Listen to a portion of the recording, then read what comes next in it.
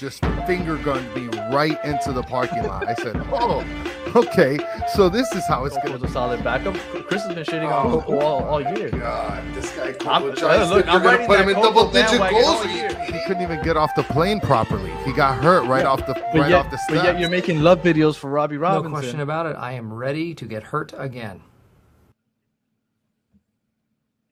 Chris, the Herons are back. Welcome, everybody, to episode number 55, the Double Dime. I am one of your hosts, Daniel Granada, alongside me, Mr. KBD himself. How are you doing, sir? I'm doing good, baby. It's game time today. I mean, what are we talking about? And it's episode 55. One of my best favorite point guards, Jason Williams, aka White Chocolate. Himself? Yes, sir. Yeah, which I mean happened to play for the Heat, but let's not talk about all that. Let's not go there. Also, Woo Wednesday. It is Woo Wednesday. Yes. Ted Lasso Wednesday. Yeah. Wednesday's a lot of things going on. Wednesday's starting to get good during the week, right? Especially because the better Herons are on the Wednesdays. That's why it's the best. All right. So, like we do every Wednesday, we're going to preview Saturday's game. We have somebody to come on. But before we introduce our guest, I did want to touch on yesterday's game, right? We got to talk about yesterday's game. So, I guess. Charleston Battery, USL team. We played them. We didn't look great. The only goal we scored was an own goal. I know that you were hyped for it. You were watching it. What did you think about yesterday's game?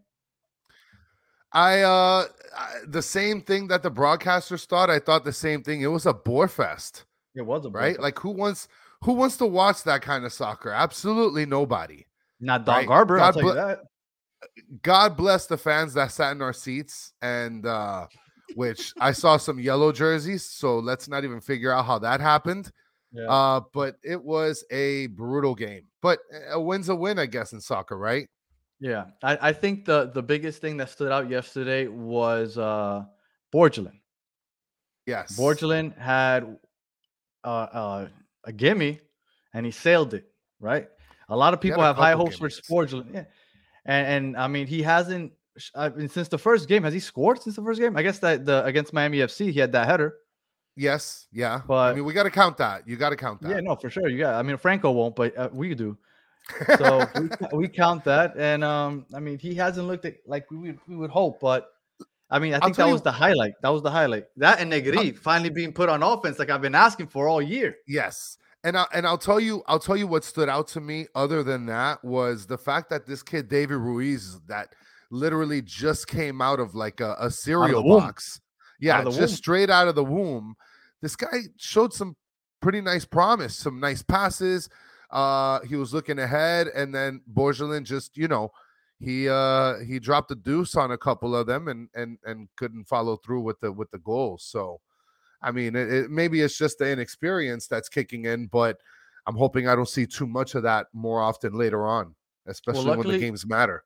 Luckily, one we won, and two are riding technically a 4-game winning streak, right? 2 MLS wins, regular season, 2 USL Open Cup wins. But technically, it's still 4 wins in a row. And that's why nobody's going to kill Phil Neville for that performance yesterday, because it's 4 wins in a row rather than the 6-game losing streak we were riding back then. But I mean, all these Facebook clowns, you can keep being Facebook clowns. I'll buy you guys all a mask because you guys are idiots. Okay, well, not all of you, but just a couple. Maybe I went a little too drastic there. Yeah, a little bit.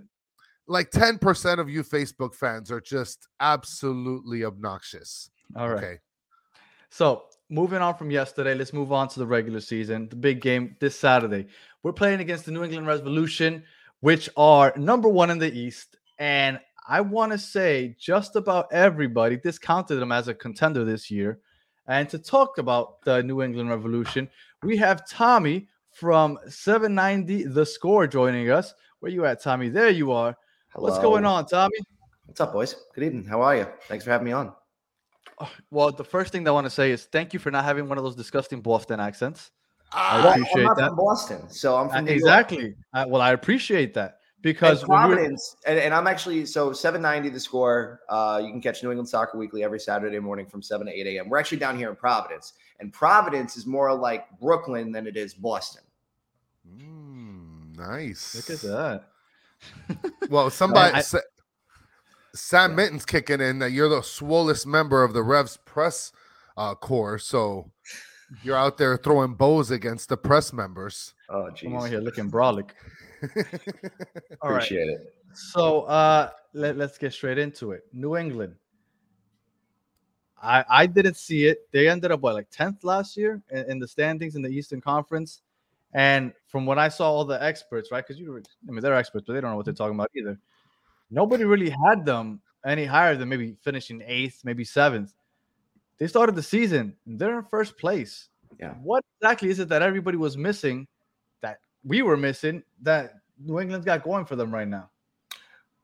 We were missing it up here too. I mean, I am one of the people guilty that came into the season like, all right, this is probably a really boring team this year. They made a bunch of additions that are more of Bruce's guys, which is a continuation of what we saw last year with Josie, Omar, and Sebastian. But the difference is that Bruce's guys are coming through. And the record for that is in Bruce's favor over the career that he's had here in New England. Then it goes against him than what happened in 2022. I think for the most part, 2022 was an anomaly because of Turner's injury at the beginning of the year. Then you lose Turner and Buxa. You don't have Tajon, and there's no – it always felt like it was going to be a transition year when everybody – the guys that they said that were going to leave, and it just didn't seem like they had the ability to replace at least Tajon and Buxa. I think they really got lucky with Georgia. I think it was a crapshoot to go out and get this unproven young kid. Then he's come over here and set the league on fire.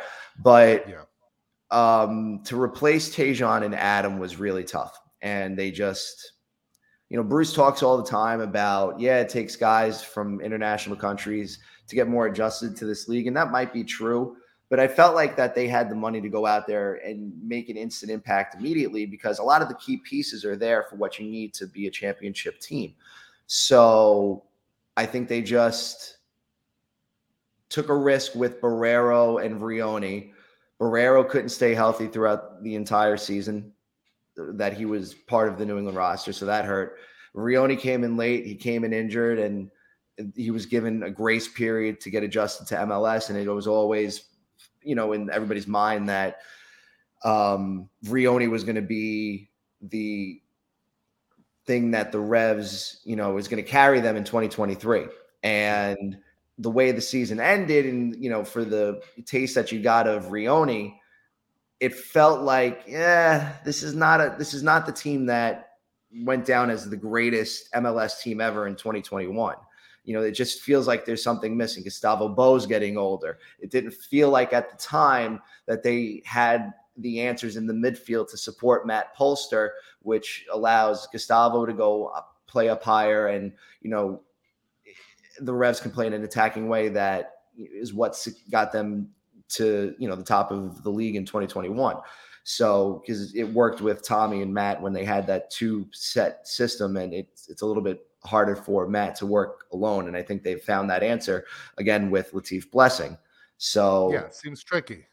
Yeah, exactly. So I think there was a lot of questions coming into the year because of the guys that were coming into this team were just more MLS guys that didn't really, you feel like, make an impact. But Dave Romney's work definitely went underappreciated in Nashville because what he's done here in New England is really a big part of the reason why you're seeing the first place start that you are. He's just so good. He's so calm back there. He's melded into this defense perfectly, and they've needed him because Andrew was hurt to start the year. So instead of having to go to Omar, which has gone against this team a lot last year, you can go to a veteran like Romney who understands how Bruce wants to play. And that's been a big difference maker for the first 11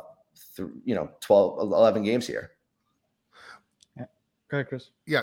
No, I was going to mention because Hazel Lopez commented, who's a New England goalkeeper coach? New England is a goalkeeper's factory, because you mentioned Turner and now you guys have Petrovic. It seems like you guys got a pretty solid, I guess, goalkeepers coach out there, like a factory. Kevin Hitchcock, and I learned this the other day. I'm pretty sure. I forget who I heard this from, but Kevin Hitchcock is a big part of the reason why you've seen a lot of the success with Matt Turner and Georgi Petrovic. And he was actually brought into the club by Brad Friedel. And when Brad Friedel got fired, instead of leaving, Hitchcock stayed here in New England and he joined Bruce Arena's staff. And it's a real testament to how good of a coach that he is, that those two guys have been really the top keepers in the league for the last, 4 years now, arguably, when you combine Turner's 2019, 2020, 2021. I think a lot of us are just not going to accept what happened in 2022.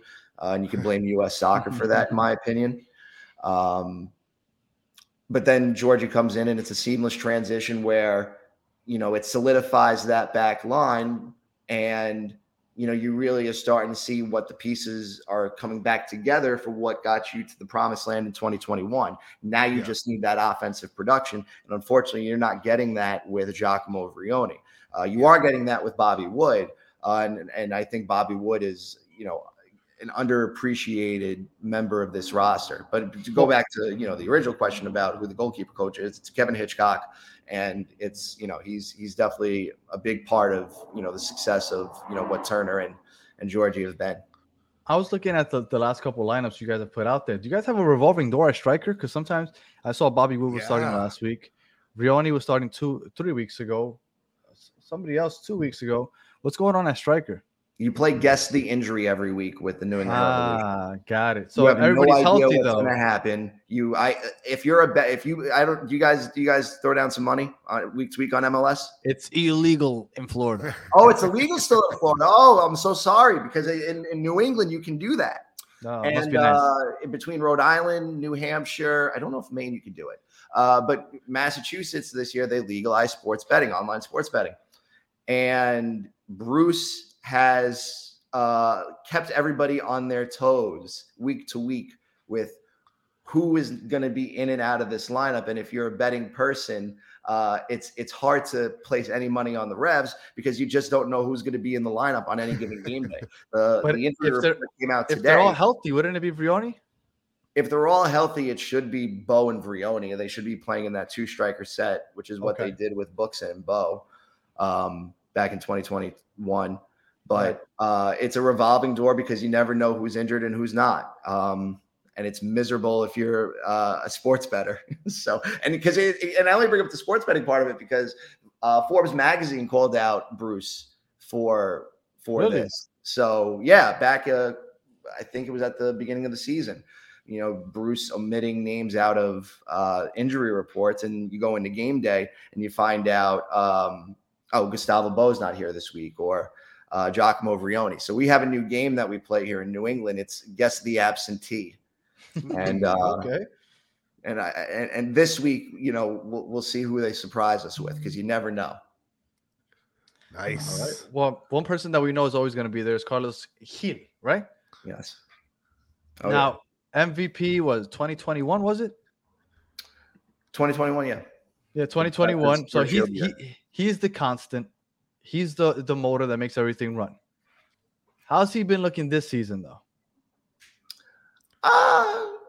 Generally the same. I think the thing about Carlos that I've noticed more of last year than you saw in 2021, and I think you've seen it at times this year, is that I think he can get lost in the game a little bit.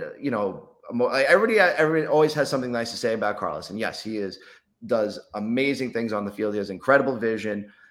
Nobody does a better job distributing the ball for this team, period. And, there's not, and every team in this league would kill to have him. I just think sometimes Carlos looks for the foul from the refs, because he does get hit a lot. I think it's indisputable that he gets banged around a lot throughout the course of 90 minutes. But I think sometimes he plays too much to the referee or the whistle. And I think that sometimes could be to the detriment of the offense. And I think it hasn't happened as much this year. It happened a lot more last year.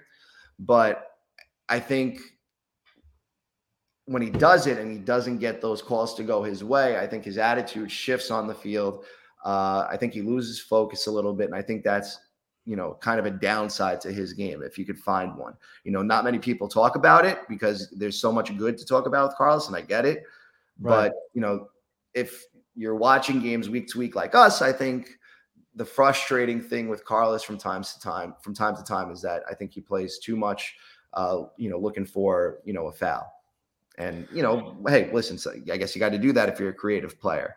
But I think it starts to get to a point where your attitude is reflected because you're not getting those calls, and it's slowing down the offense as a whole. I think that's a problem. He's playing like Julius Randle. Chris, you heard that? Yeah, I know. He's playing like Julius Randle. All right, now you go ahead, Chris. And no, talking a little bit about that, right? When you're leaning towards the whistle, and the best thing about playing at home is the home team typically gets the whistle blown for their benefit for the most part. Now, you guys have a record of 2-1-1 over 4 road games, right?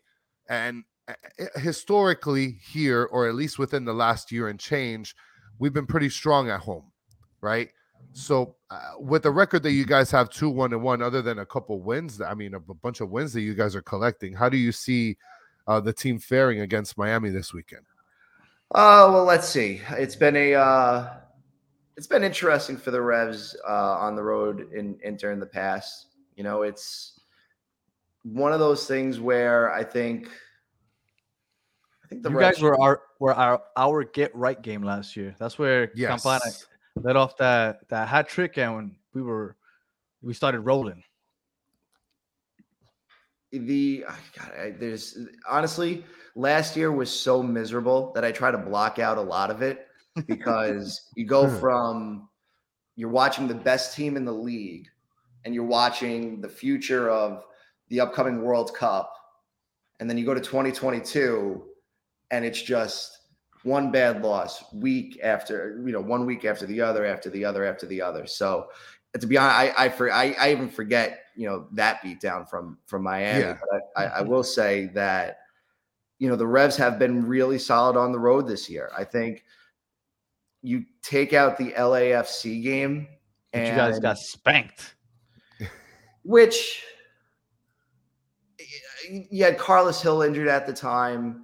Gustavo Bo was just getting back to America from Argentina, and I mean, this LAFC team is going to. It was a recipe for a disaster. Yeah, it was just nothing was going right that week, and you were going up against the best team in the league in Los Angeles. It's not going to go well. So nobody takes that game and puts that as where this team as a road team. I thought you saw real grit. Yeah, I think the best win of the season just came this past weekend versus Toronto. I think they completely controlled that game. Toronto was completely taken out, and it couldn't get anything going, offensively with Bernardeschi. And I thought it was a real testament to how locked down this defense has been with Romney and Farrell, and Dewan and Brandon really have excelled this year as well, just playing both sides of the field. So I think you're going to get a really tough match this weekend. I haven't seen too much of Miami. I would say that I did have Michelle Kaufman on from the Miami Herald on my podcast today, New England Soccer Weekly, which will drop this Friday at noon on our YouTube page, New England Soccer Weekly. And, she broke down what I think is going to be interesting for both sides, because I think both sides, could be tapping into their youth this weekend. Michelle talked about how Miami's banged up right now, and two of your young midfielders will be making the start this weekend, more than likely. I think the Revs could see Noel Buck start this weekend. He had a great game this past weekend. Yeah, he's been on fire recently. I think again, you talk about what the biggest difference is from last year to this year, your youth, and the fact that, your MLS, Bruce-esque MLS signings have done really well. Those two things have been a recipe for success this year. And Esteban Dito brings up here, the New England Revolution is the MLS football club that does not intimidate and are overlooked, but somehow they play solid football in a quiet manner. So I definitely agree with that. And that's Bruce ball for you. That's exactly. It's nothing fancy. You have a lot of guys that are not afraid to take guys on one-on-one. It's when it's done right, it's really fun a beautiful to watch. thing.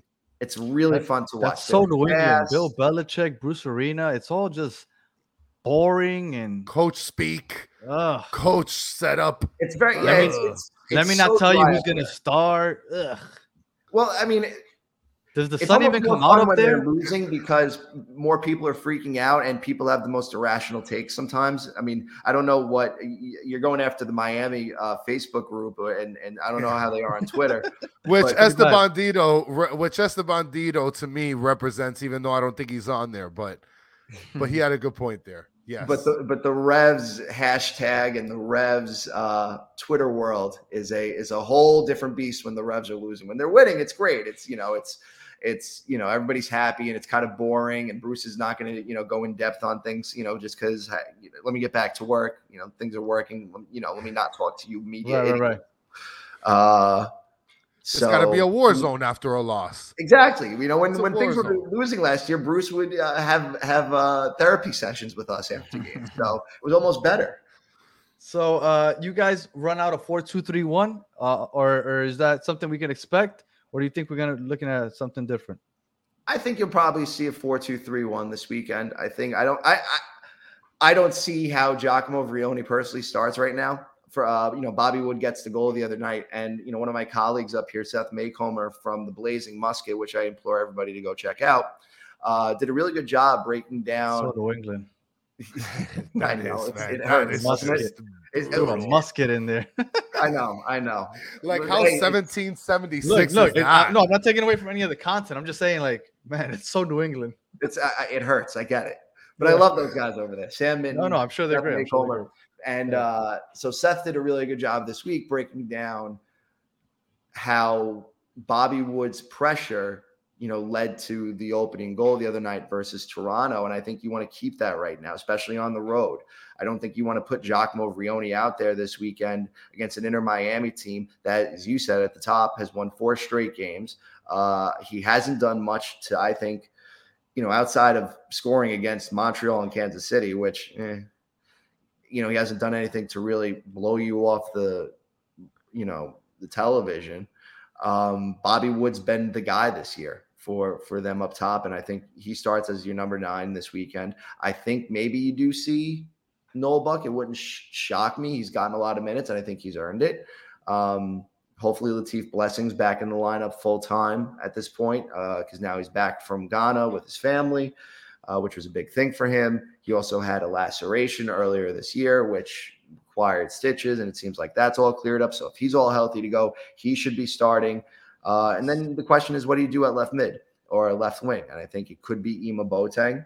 It seems like that probably is the option. Played last week, right? Yeah, he played last week. And, he's I think he's wildly underpaid because he's done a great job at points in the past couple of years, getting the Revs back into games, taking over leads. Like when you need a guy that's got to be a spark off the bench, he's been that spark off the bench and reliable for 3 straight seasons now.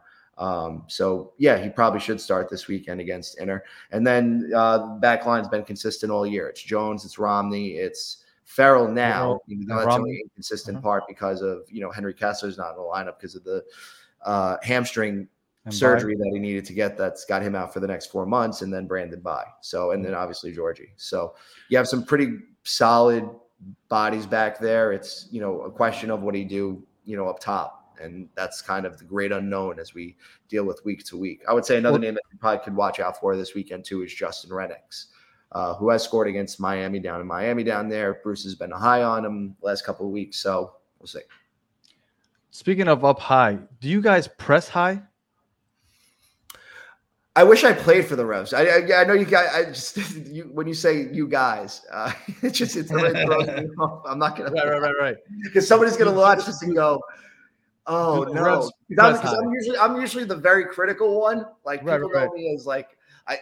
But anyways, so it's funny. It's nothing. I'm sorry. It's sidetracked. As not one of you guys. Every now and then on my show, it's okay. Your question is, do they play a more attacking style than anything else? Yeah, like an aggressive pressing where they try to turn you over when the ball's with the back. Because the reason I say that is because that might have affected us in the past when we were trying to build up out of the back. Sure. But we're not really playing that style anymore. We're playing the long ball now. That's something that I'll go back to what my colleague Seth Maycomer pointed out on his videos, is that the Revs have done a really good job, especially last week against Toronto, not allowing teams to just build out of the back, with simple, passes. It's a lot of pressure.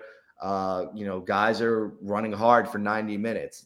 He's not going to just come down there and sit back. Like they're going to press high. They're going to try to, force turnovers in the defensive end. And they're going to, Jones and Bai are going to be part of the attack very frequently. So the goal is to run Miami out of the building. Right. And I think that's what they try to do every week. They want to wear guys down. That's what I think it makes this team a lot of fun for people up here, because it's very gritty. It's very right. Yeah. No, and one of the benefits I think that you guys are going to have is we have Franco Negri, who's our left wing back, right? He's out of the game because he just got a red card 2 games ago.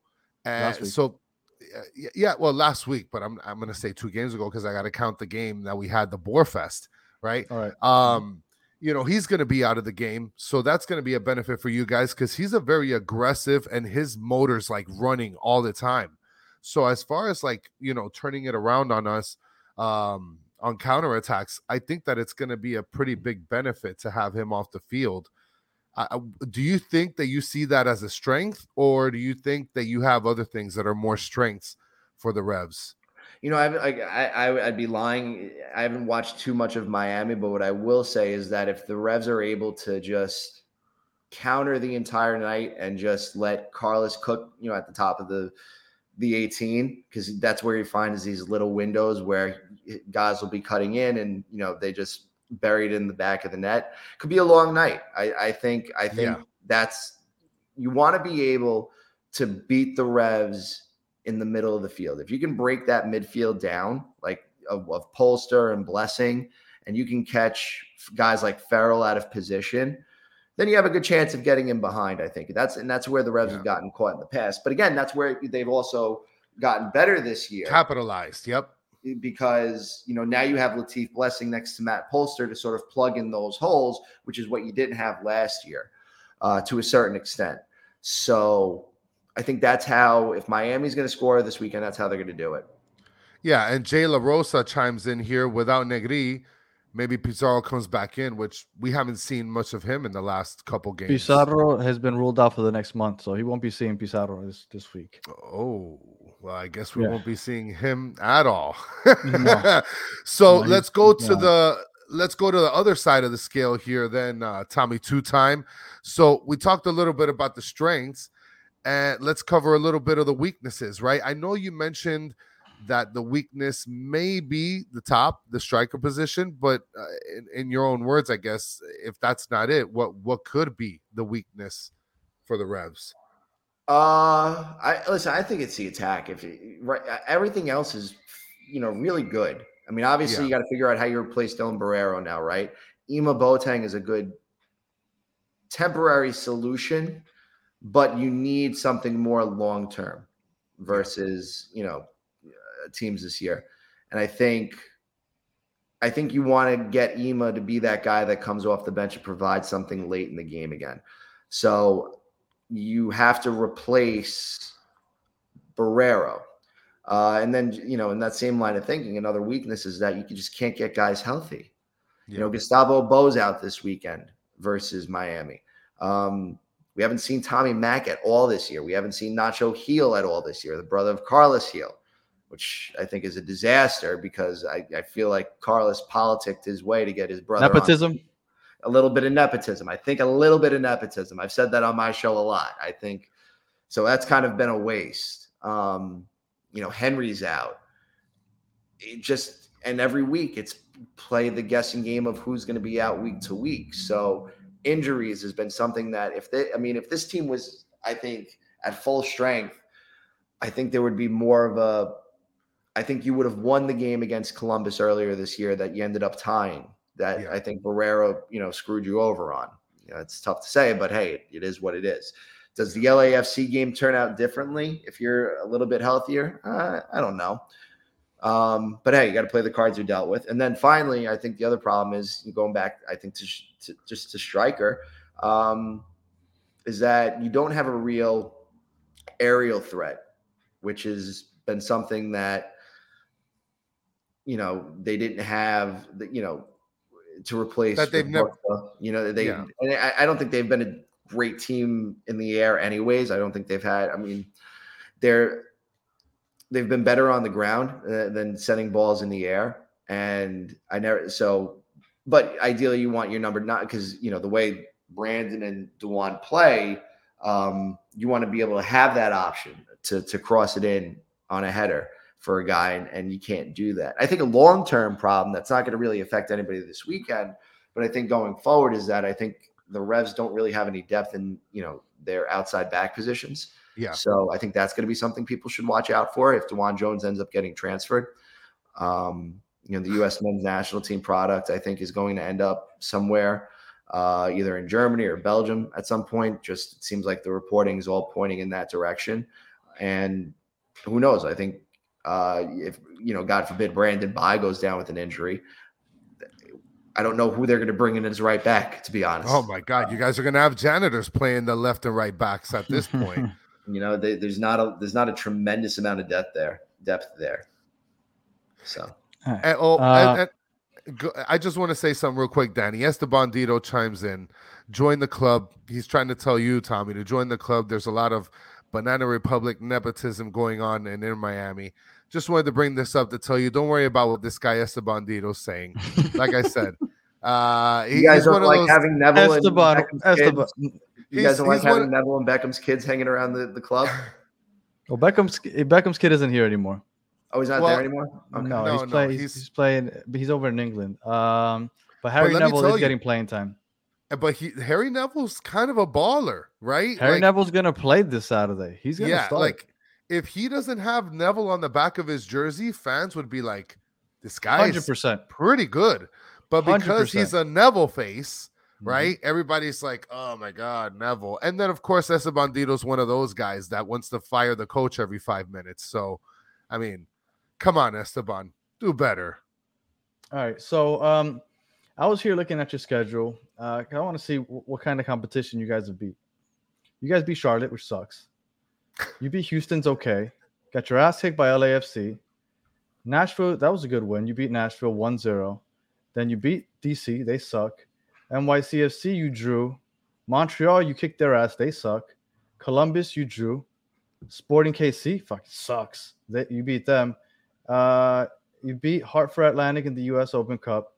Cincinnati, good team. You drew. You beat Toronto. They suck. And then you lost your USL game last week. I'm feeling pretty good after looking at that. I don't think you guys are as impressive as I thought.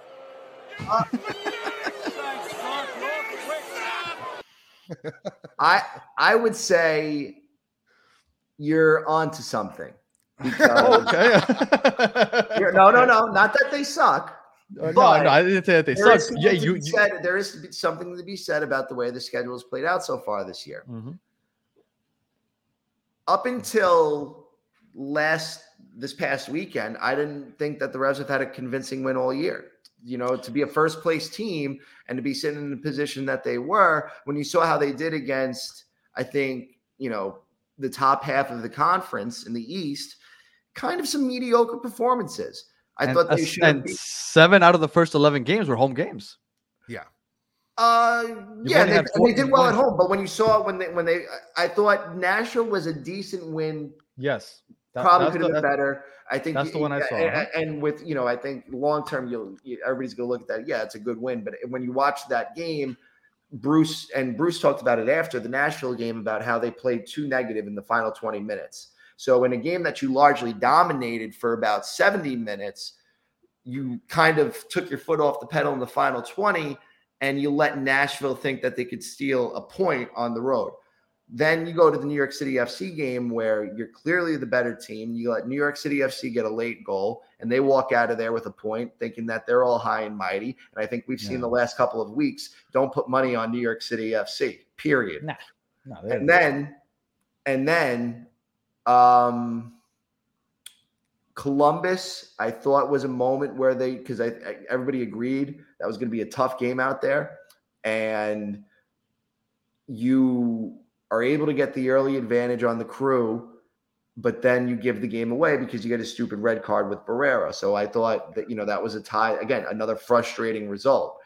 Up until this past weekend, I didn't think they had a convincing win so far this year. So I think now that they've got that under their belt, I think it'll be interesting to see how you carry that momentum into this weekend against Inter, which, Toronto was coming off a win against New York City FC. So they thought that they were getting their feet under them again. Then the Revs brought them back down to earth. In an ideal world, that's what you want to do this weekend if you're New England. You got this team that's kind of riding this little high right now because you're on a 4-game win streak. But then here comes Big Bad Bruce, the miserable old curmudgeon that's going to bring you back to reality and show you how it's done in MLS and how this is, a little bit different. So, yeah, we're celebrating 4 wins in a row because we have to, because usually we wouldn't consider those Open Cups necessarily be talking proudly about them, right? They're a win, regardless, they're a win. But we're every time you hear we're on a 4-game winning streak, and it's because that was preceded by a 6-game losing streak. So and to be honest, you got to take account into those U.S. Open Cup games because the Revs played last night. They just lost to Pittsburgh.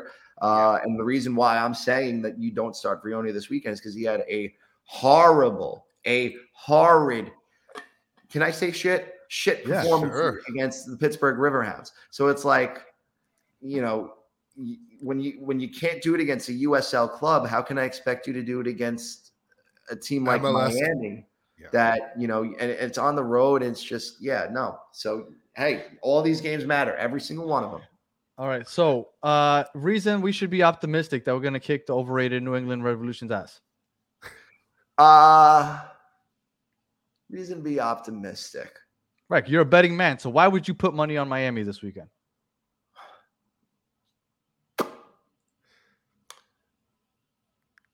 And we're talking about. I mean, there's a lot of factors. I don't know if I would put money on Miami this weekend. I don't know if you guys do have much to be optimistic about anything this weekend. You guys suck. That's what we have to be optimistic about. You guys are overrated. Maybe that the Heat are going to play this weekend in Miami. Yeah, I think that's the only thing you got going for you. I think this is a very good. The Panthers also. The Panthers also. And the Panthers. And you're such from Brooklyn. You turned your back on New York. No, I support local teams. I'm still a Ranger fan. I'm still a Nets fan, but I like to stick it to. I'm a Nets fan wearing a Miami Heat jersey. Hey, I got to. I rock it. Listen, I think the Revs are the better team on paper right now. So I think if you're going to be optimistic about anything, hey, Joseph Martinez scored this past weekend versus Atlanta. So I'll give you something. Along that same line, the Revs give up a lot of shots. As good as a shot stopper Georgi Petrovic is, the Revs give up a lot of shots throughout the course of 90 minutes. So if you can start to open up the shooting gallery a little bit, between Campagna and Joseph, you could possibly, you probably, I could see it, the Revs giving up 1 or 2 goals. It's not out of the realm of possibility. You guys give up the 4th most shot attempts against. You guys have given up the 4th most. Yeah, so there you go. That's it right there. I think we've given up the 2nd most. It has to be the top 5 because right. as good as the Revs are offensively right now, they also give up a lot on. But that's the way they play because they play such a high pressing game. That's where guys get in behind a lot. But that's the thing that's really nice is that you didn't see that this past weekend versus Toronto. So it's if you can keep that same system, going into this weekend, it should be a good night for the Revs, but the problem is that can they find that similar performance? And Danny, before you move on to the next part, I want to mention something. I think that a good test for New England is going to be these next 6 games. Absolutely, because you guys have 4 out of the next 6 away. That's really going to be a hell of a test. And I think that's that's where you learn a lot about how good this Revs team is. If they come out of this stretch here, because it goes Inter, Philadelphia, you're home against Chicago, and then you're on the road versus Atlanta, then New York City FC. Yeah. If you can pull points in every single one of these upcoming road games playing in a baseball field. Oh yeah, good luck playing in that Ballpark. sandlot. That's Yankee Stadium. You're not gonna get any points out of there. Bruce will be happy with one, and I think a lot of people that go into Yankee Stadium will be happy. Yeah, man, that's the biggest home field advantage I've ever seen in this league. But that also might help the Revs too. Well, when just because of the style that they play, just a more narrow way with just how athletic and fast Dwan and Brandon are, they can really kind of find a few fast break opportunities if you get guys in behind.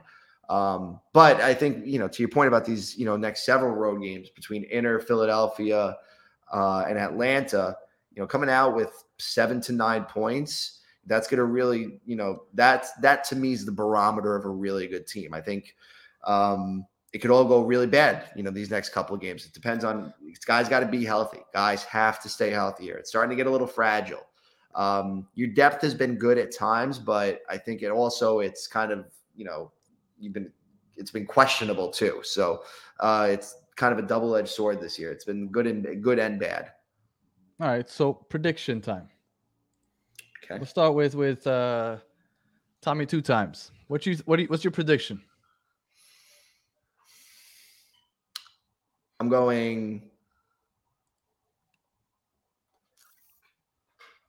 Go back to you. Hold on. Let me go back to how many. But while you're thinking about that, I want to mention something here, right? So Matthew's been on fire since he got into the chat here, and he's mentioning if we could just trade Pizarro and you give us Carlos Gil, and he says Pizarro is a Mexican Messi. He swears it. Okay, he swears it. So I think that is solid. By Matthew. I think that's how Bruce. That's how Bruce goes off of negotiations. They hear from the agent, yeah, he's just like Messi, I swear, and then the signing happens, and that's how we ended up with Giacomo Vrioni. And then we got a disaster. I can't emphasize enough how much I do not like this Giacomo Vrioni signing. Ooh. And then he also mentions about the AstroTurf being horrendous. And he'll never forget how Gillette Stadium bodied Campana for 3 to 4 months. So and Danny, we gotta see New England June 10th. I know we see him less than a month later. Yeah, so that's fun times, Matthew. Prepare everybody's legs for that. So what's the prediction here, Tommy 2 time? I want to know what you think the score is gonna be. How can people make their money off of your prediction? Let's go. I would say, well, first off, I would say both teams are probably going to score in this game. It kind of has the feeling that Campagna and Joseph should do better than what Bernardeschi and just it was a whole mess last week for Toronto. So I think it's going to be a lot. I think this thing ends up 3-1. 3-1 final answer. 3-1 final answer, New England. Wow, that's bold as hell. They put 2 goals away last week versus Toronto on the road. So, yeah. That sounds, I guess. I think it's going to be a road win. But I definitely see I think it's going to be hard for the refs to keep back-to-back week shutouts on the road. It'd be really impressive if they do. Nice. Chris, but I think what are you thinking? I really do think this team is with their first choice lineup as of right now. They're clicking so much that I think it's going to be. I think things are really good right now. I probably just jinxed that, so you can clip this. Sure, hope so. At the end of the game on Saturday, and then repost it, and then make sure you use the hashtag, because there's nothing more that the hashtag loves than trying to dunk on me. So this one I'll own. Well, I will feel bad about this one because it has been really enjoyable not watching a crappy team, which is what we had to endure all last year. Well, what are you thinking, Chris? Well, Esteban Dito is thinking along the same lines, 3-1 with an own goal. I mean, Esteban, what are we doing here? Like, you have no belief against soccer players scoring a goal at home. So the only goal we're gonna get is an own goal. I guess he's just seeing what happened yesterday and just assuming the same thing is gonna happen this Saturday, which is wild. I think that this game coming up is probably gonna be like 2-1 for Miami. I'd like to go 2-2, but I feel like the 4-game winning streak just makes people feel better. So that's my prediction. Don't put the house on it though, because I'm not that confident in it, guys. Danny, what do you think? What do you think? We've played 5 home games. I mean, I guess if you want to include yesterday's game in that Open Cup, 6 home games this season. We've given up 5 you goals. You really don't want to count you don't want to count those Open Cup games. Like, what's wrong with you? Not for statistics, because you're playing against the USL side. But if, like I said, if you want to count that 6 home games, we've allowed 5 goals in those 6 home games, and we gave up 3 against Chicago. So outside of that, we've been pretty solid defensively at home. We're playing the whole crowd the box, play the counter. I don't know how you're gonna break that up. I really don't know how you're going to score on that. I think we can get 1 with Campana and Joseph hopefully starting. And now that I know that New England's overrated from what I just saw, I really do think that we can go ahead and at home we could pull off a 1-0 win. So I'm predicting 1-0 win. Oh, that's that. I can't see the Revs losing 1-0 on the road. That I can't see. And you know what? That's the part that I'm going to clip. I'm going to clip that part where you can't see it. And then I'm going to put in captions, can you see it now? 1-0. Can you see me? So Yes. 1-0. I think 1-0. And because once we get that first goal, I know what we're going to do.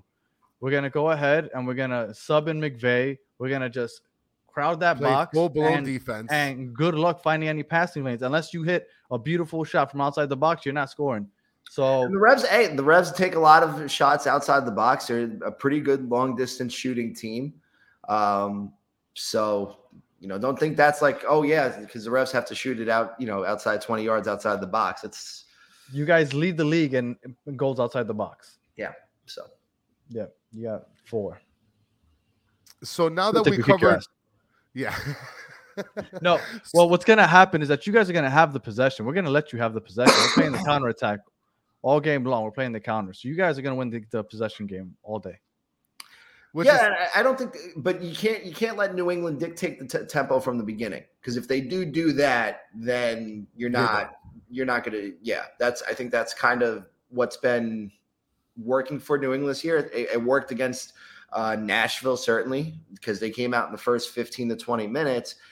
Nashville had no answer for what the Revs were doing offensively, being able to move the ball around so effectively. Creating lanes, keeping the pressure high, not allowing Nashville to really connect on any passes. So, if they can start out games like that, and the Revs are winning the possession battle, don't get excited. Oh, look, we're gonna let you get the possession. That's just what we do now. Like when we were on that 6-game losing streak. Hey, if they lose, that's good for me. So you keep on saying you like. That's good for my business. You know what I do? Yes, I get you. I know how that business works. It's easy to talk about misery. The Revs, if they have possession, that's what we want, because when Inter Miami was on that 6-game losing streak, we were winning possession 60 to 70% of the possession during that 6-game losing streak. Then they changed it up. They're like, we don't have the players for that because we can't finish in that final third. So we decided to just go, we're just going to play that counterattack. So we're just defending for our lives and catch you on the counter. And all we need is 1. And once we get 1, we buckle down on defense and kind of just let you pass the ball around within yourselves. Sure. You just have to pretty much, the athleticism needs to be better than, what you get from DeJuan Jones and Brandon Bynum on any given week. I think, those guys are just ridiculously quick. They cover a lot of ground in a short amount of time. And if you can't play on the left, right? DeJuan on the left, Brandon on the right. I think you're outside. You're talking about Brandon Bye. Brandon Bye, yeah. Those 2 guys, if they're having a bad night, okay, then I think you have something there if you're Miami. But if Brandon and DeJuan are on, they're probably the most effective 2-way players in the league. amongst the best. So Right. All right. Well, to finish up, we usually like to ask you guys we like to ask opposing team podcasters about the game day experience. okay. What's it like? Is it like a tailgating experience? Is it like bars and stuff around the stadium? Do you guys have any rituals before you guys go into the stadium when you're in the stadium? I mean, there's Sam Adams everywhere, right? And I'll probably get killed for this, and I really don't care. But it's kind of soulless. Oh, okay. It's not. It's New England. I mean, you have the Riders and the Rebellion, which have been around since the inception of this thing. But I don't think the supporter culture is at where it is with Miami. I don't think it's there. LAFC. I mean, you can make fun of Yankee Stadium all you want, but New York City FC has a great support group, it seems like. The Red Bulls, as fractured it might seem, when on game day, those people show up. Mm-hmm. And a lot of it, I think, just has to do with the fact that, this isn't the best soccer market at times. And I just think I can see that you get a lot of casual people. I think, the diehards, all the diehards for the most part either live on Twitter or Reddit, and that's not a big percentage of people. I think you get a lot of people that come check it out and they're like, oh my God, I love watching the Revs. But how many times do they come back? Right. That's kind of but now granted, attendance numbers have been a lot better in the Bruce Arena era. You have, I think, a much more engaged and smarter fan base than you did 10 years ago. But in terms of what a game day ritual looks like, I mean, you could tailgate, but I mean, people aren't marching into the match together. There isn't a bar at Foxborough that everybody gathers up at and goes to beforehand. It's just a very dry experience, as dry as it gets when it comes to the support. And listen, it's not a slam on the supporters culture. Oh, it's just what it is. It's an honest observation for somebody that didn't grow up a Revs fan. Like, I'm here because I cover sports and I've been covering people, in the New England area sports wise, since I've been in college, and I never left here. I'm born and raised in New York like you guys. I just really like the New England area and the Boston area a lot. And I've always enjoyed working alongside and covering the Crafts and covering whether it be the Patriots or the Revs. It's just been a lot of fun. So I've stayed here, but as, strictly an observer and somebody that, has never been a fan of the team. I just think that there's a lot of growth that needs to still happen. Some people will say it's because the Revs don't have a stadium in or around downtown Boston, but I don't think that matters. I think you have, like this last home game that they had, they put 30,000 in there, people, with no problem. So, and if you had a better rail system here in New England, you could get people down from Boston or up from Providence a lot easier. But the problem is that we don't have a train system that's reliable here that A, will, take you to a Revs match on game day, and B, the Crafts have to come out of pocket to get, the trains up from Boston and down from Providence. So it's, that's another, thing that if there's access to that, I think it would be reflected in the overall attendance numbers. But the problem is that it's not. So, you sort of stuck with what you got, and it's not a lot. And again, people are going to think I'm slamming, no, but I think, we appreciate your honesty. I think that the point you made about the transportation, it does make a difference, because I was actually looking into going to a New England game, against Inter over there. And when I looked into it, I noticed that there wasn't much public transportation to be offered to get there. I mean, you got to Uber, and you're not even in town, right? It was, it looked brutal, right? Because, as a tourist, I'm going to try to go to Boston, right? But to get over to New England to watch the game, it's not a stone's throw from where you'll be at. No, if you're staying in Boston and you want to get to Foxborough, If you want to get to Foxborough from Boston, it's a 30-minute drive, depending on a good day. So that's probably a $40 to $60 Uber ride right there. Yeah, it's brutal. So it's like, again, and you're missing it. So that hurts you. I think if you had the train system, it helps. So yeah, there's when you're at a Revs game now, it's definitely great to be in there. But everything that builds up around it just doesn't exist to the extent that it does with an LAFC, that it does with a Seattle, with an Atlanta. Like, I think, like, to an extent, like, people should be jealous. Like, we should have that up here. Nashville, like the Revs are an original club, and you would think that tradition would be reflected throughout the supporters groups, and it's just not. And it's just, unfortunately, when you try to have these honest conversations with supporters groups, it's very defensive. It's very it's very territorial, and nobody is willing to really to budge. Like, a lot of people are just afraid of change, and it's kind of just takes away from the experience. Again, do they sing "Sweet Caroline" during halftime?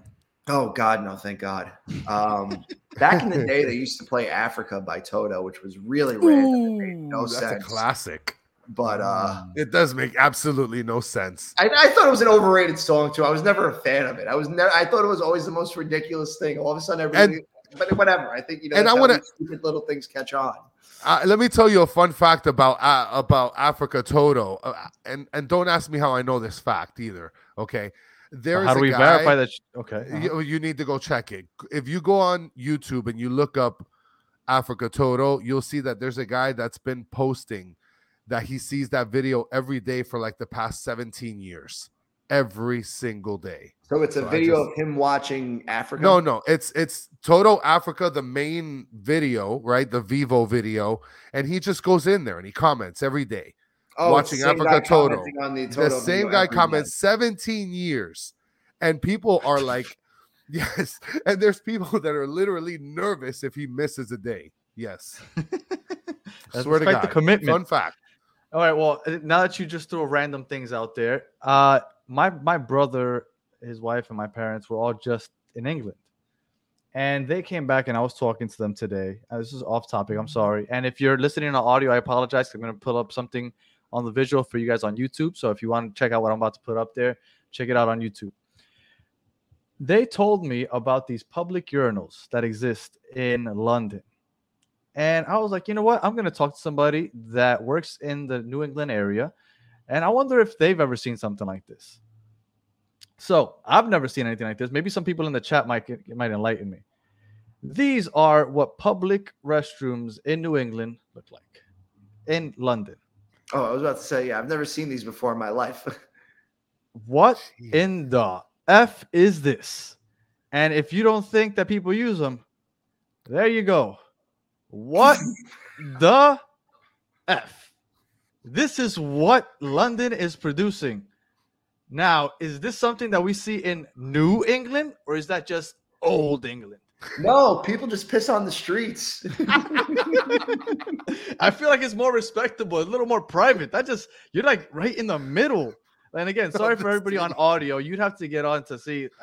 I couldn't believe it when I was told this. And these aren't pictures that my family took. They told me about it, and then I Googled it. So if you want to Google it instead of watching it on YouTube, you can go ahead and Google public urinals in London, and that pops up.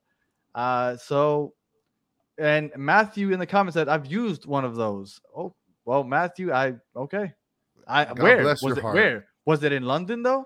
Because I just don't. I couldn't believe it when I saw it. I mean, it looks like it's pretty efficient in terms of space, right? It's efficient. It looks like the size of a porta potty.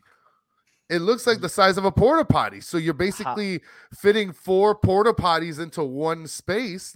It's impossible. It's impossible to keep that private, though. At some point, you show. I'm sorry. Well, there's a reason that you show. I think you're showing the entire time.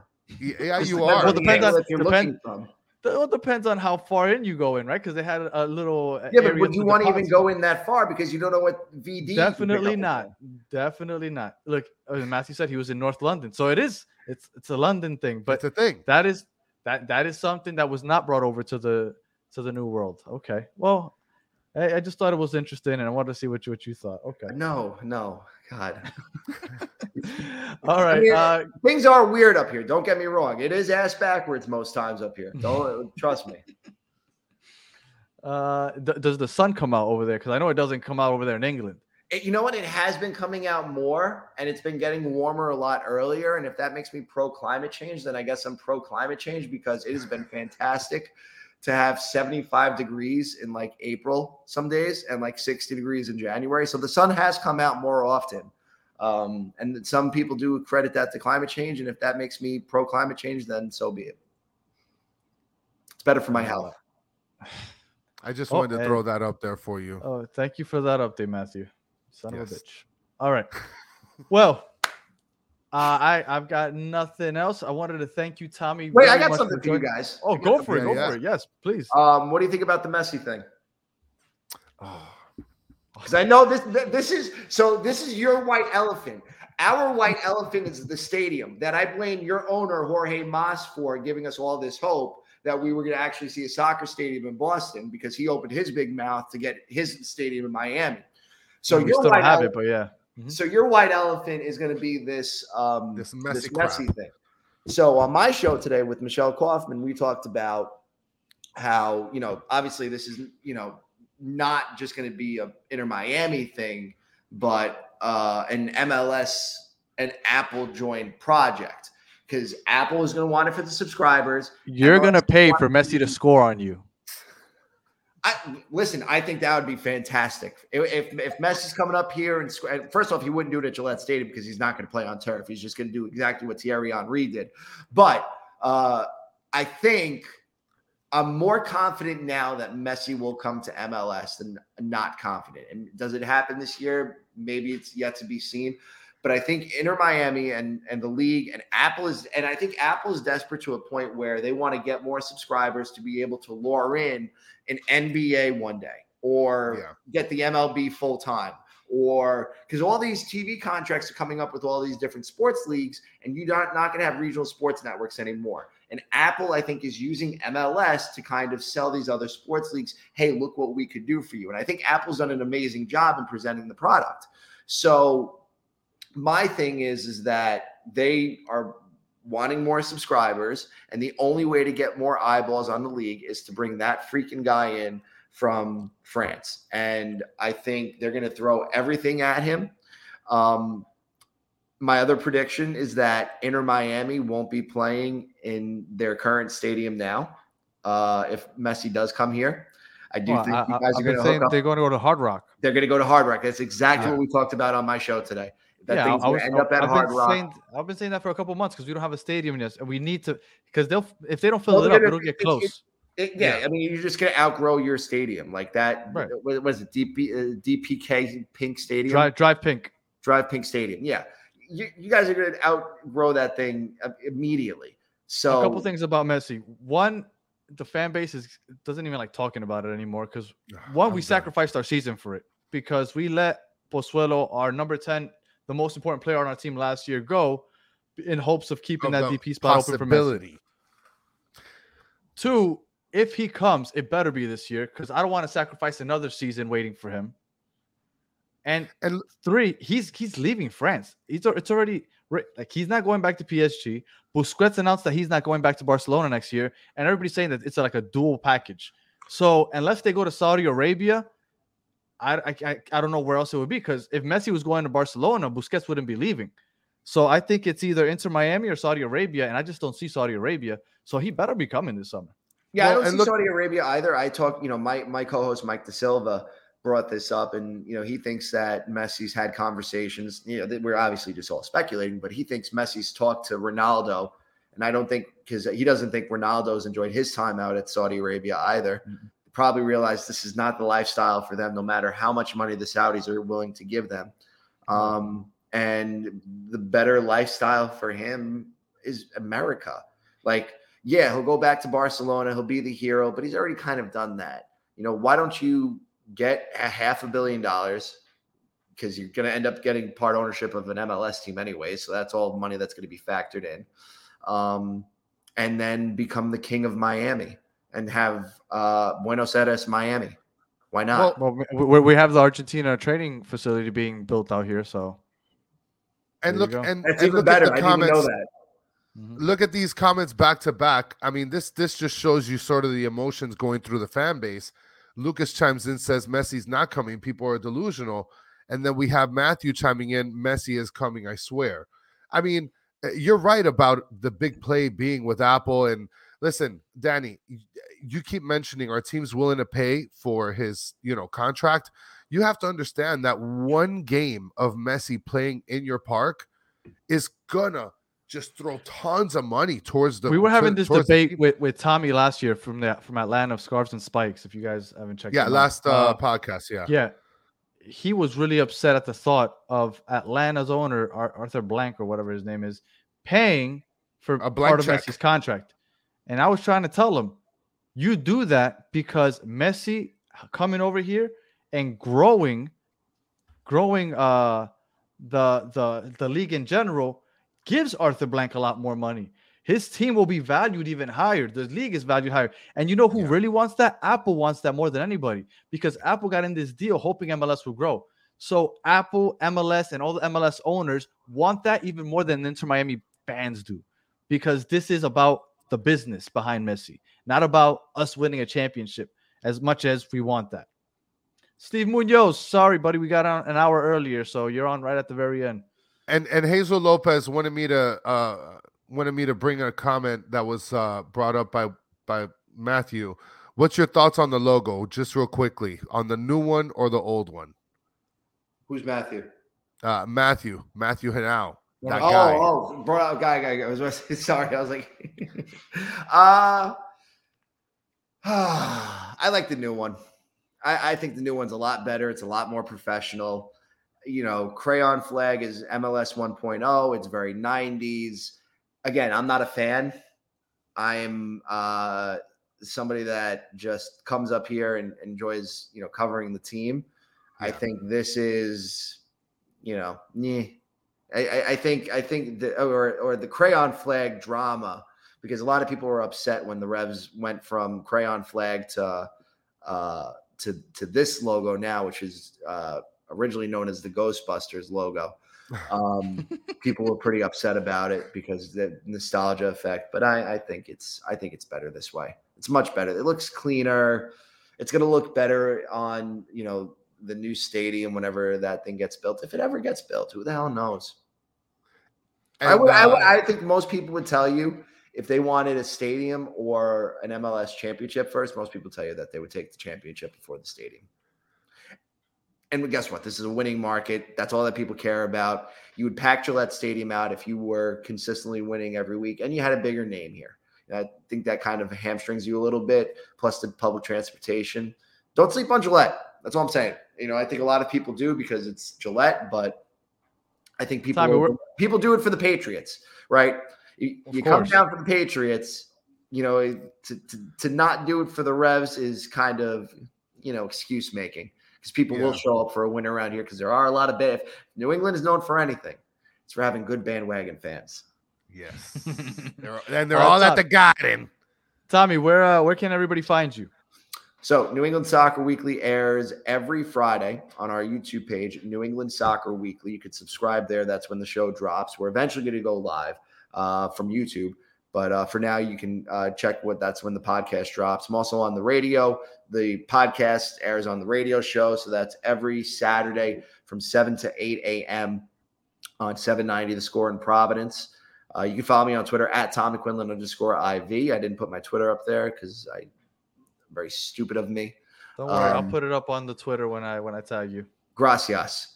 So you can find us there. And we're going to actually be doing a couple of live shows next week. So just stay tuned to the Twitter page. And if you like the chaos of an MLS fan base, then there is no more chaotic fan base that I implore you to check out than that one of the New England Revolution by using the hashtag AnyRevs. Well, let me tell you something. We get pretty bad, especially with that whole 6-game losing streak. It was rough. It was rough. Chris, anything else for the people? No, that's it. It's time to go watch this Knicks whoop the Heat ass, which are currently whooping that ass 54-73. And for those of you that joined us just now at 9 o'clock, that's when we usually come on. We went on an hour earlier, but feel free to go back and watch it from the start. Yeah, I'm sorry. I will own this one. I asked these guys because I do morning radio up here in Providence on a different radio station. I was like, hey, I didn't realize you guys were live though, so I do feel bad. I do want to say thank you for being so accommodating to me. Of course. We appreciate you taking the time. No, we appreciate you taking the time to join us. And I'll tell you this much. Lucas is pushing for a question, which I'm going to ask on Twitter, and you have to give a response. Nah, give it to him right now. Give it to him right now, real quick. Yeah, real quick. I'm on there. You guys are good. All right, let's do it. There's a tradition that's been happening. I've been trying to shut it down, but there's a lot of people that like this. So let's just go for it right here. Yes! You got to pick an option.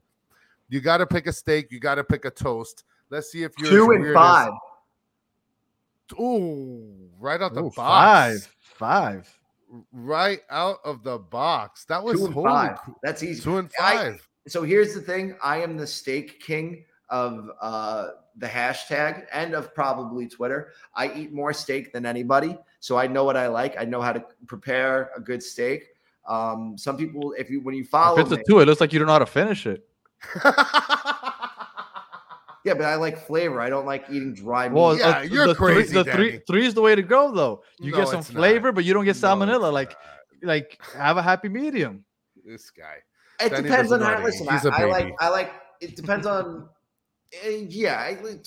Between those two, I like mine a little bit medium rare. Okay, some people like theirs a little bit medium. I want to see a little bit of blood. I don't mind a little bit of blood. It's all good. It's healthy. You're a savage. How is it healthy? What the hell? I don't know, but it is. Well, at least you didn't say 6 on the toast like Italy Jet did, which he's never gonna live that down. I like my toast a little bit more burnt because it's easier for the butter to melt. Like I don't want to be eating, But I mean, look at number 6. Let's be real. Let's look at number 6. Yeah, that I wouldn't do. But number 5's a little toasty. If we get toasty, we gotta get toasty. I feel you. All right. Well, we appreciate everybody in the chat from listening all the way to the end. For those of you that did join us, if you didn't, like I said, you can go back on YouTube and watch from the beginning. Tommy, we really appreciate you taking the time to join us since you have to wake up early tomorrow. Chris, I hate you. And we'll join you guys on Monday when we go ahead and recap a win 1-0 over the New England Revolution because they are overrated. They do suck. I'm not a Mets fan. Have a good one. Bye-bye.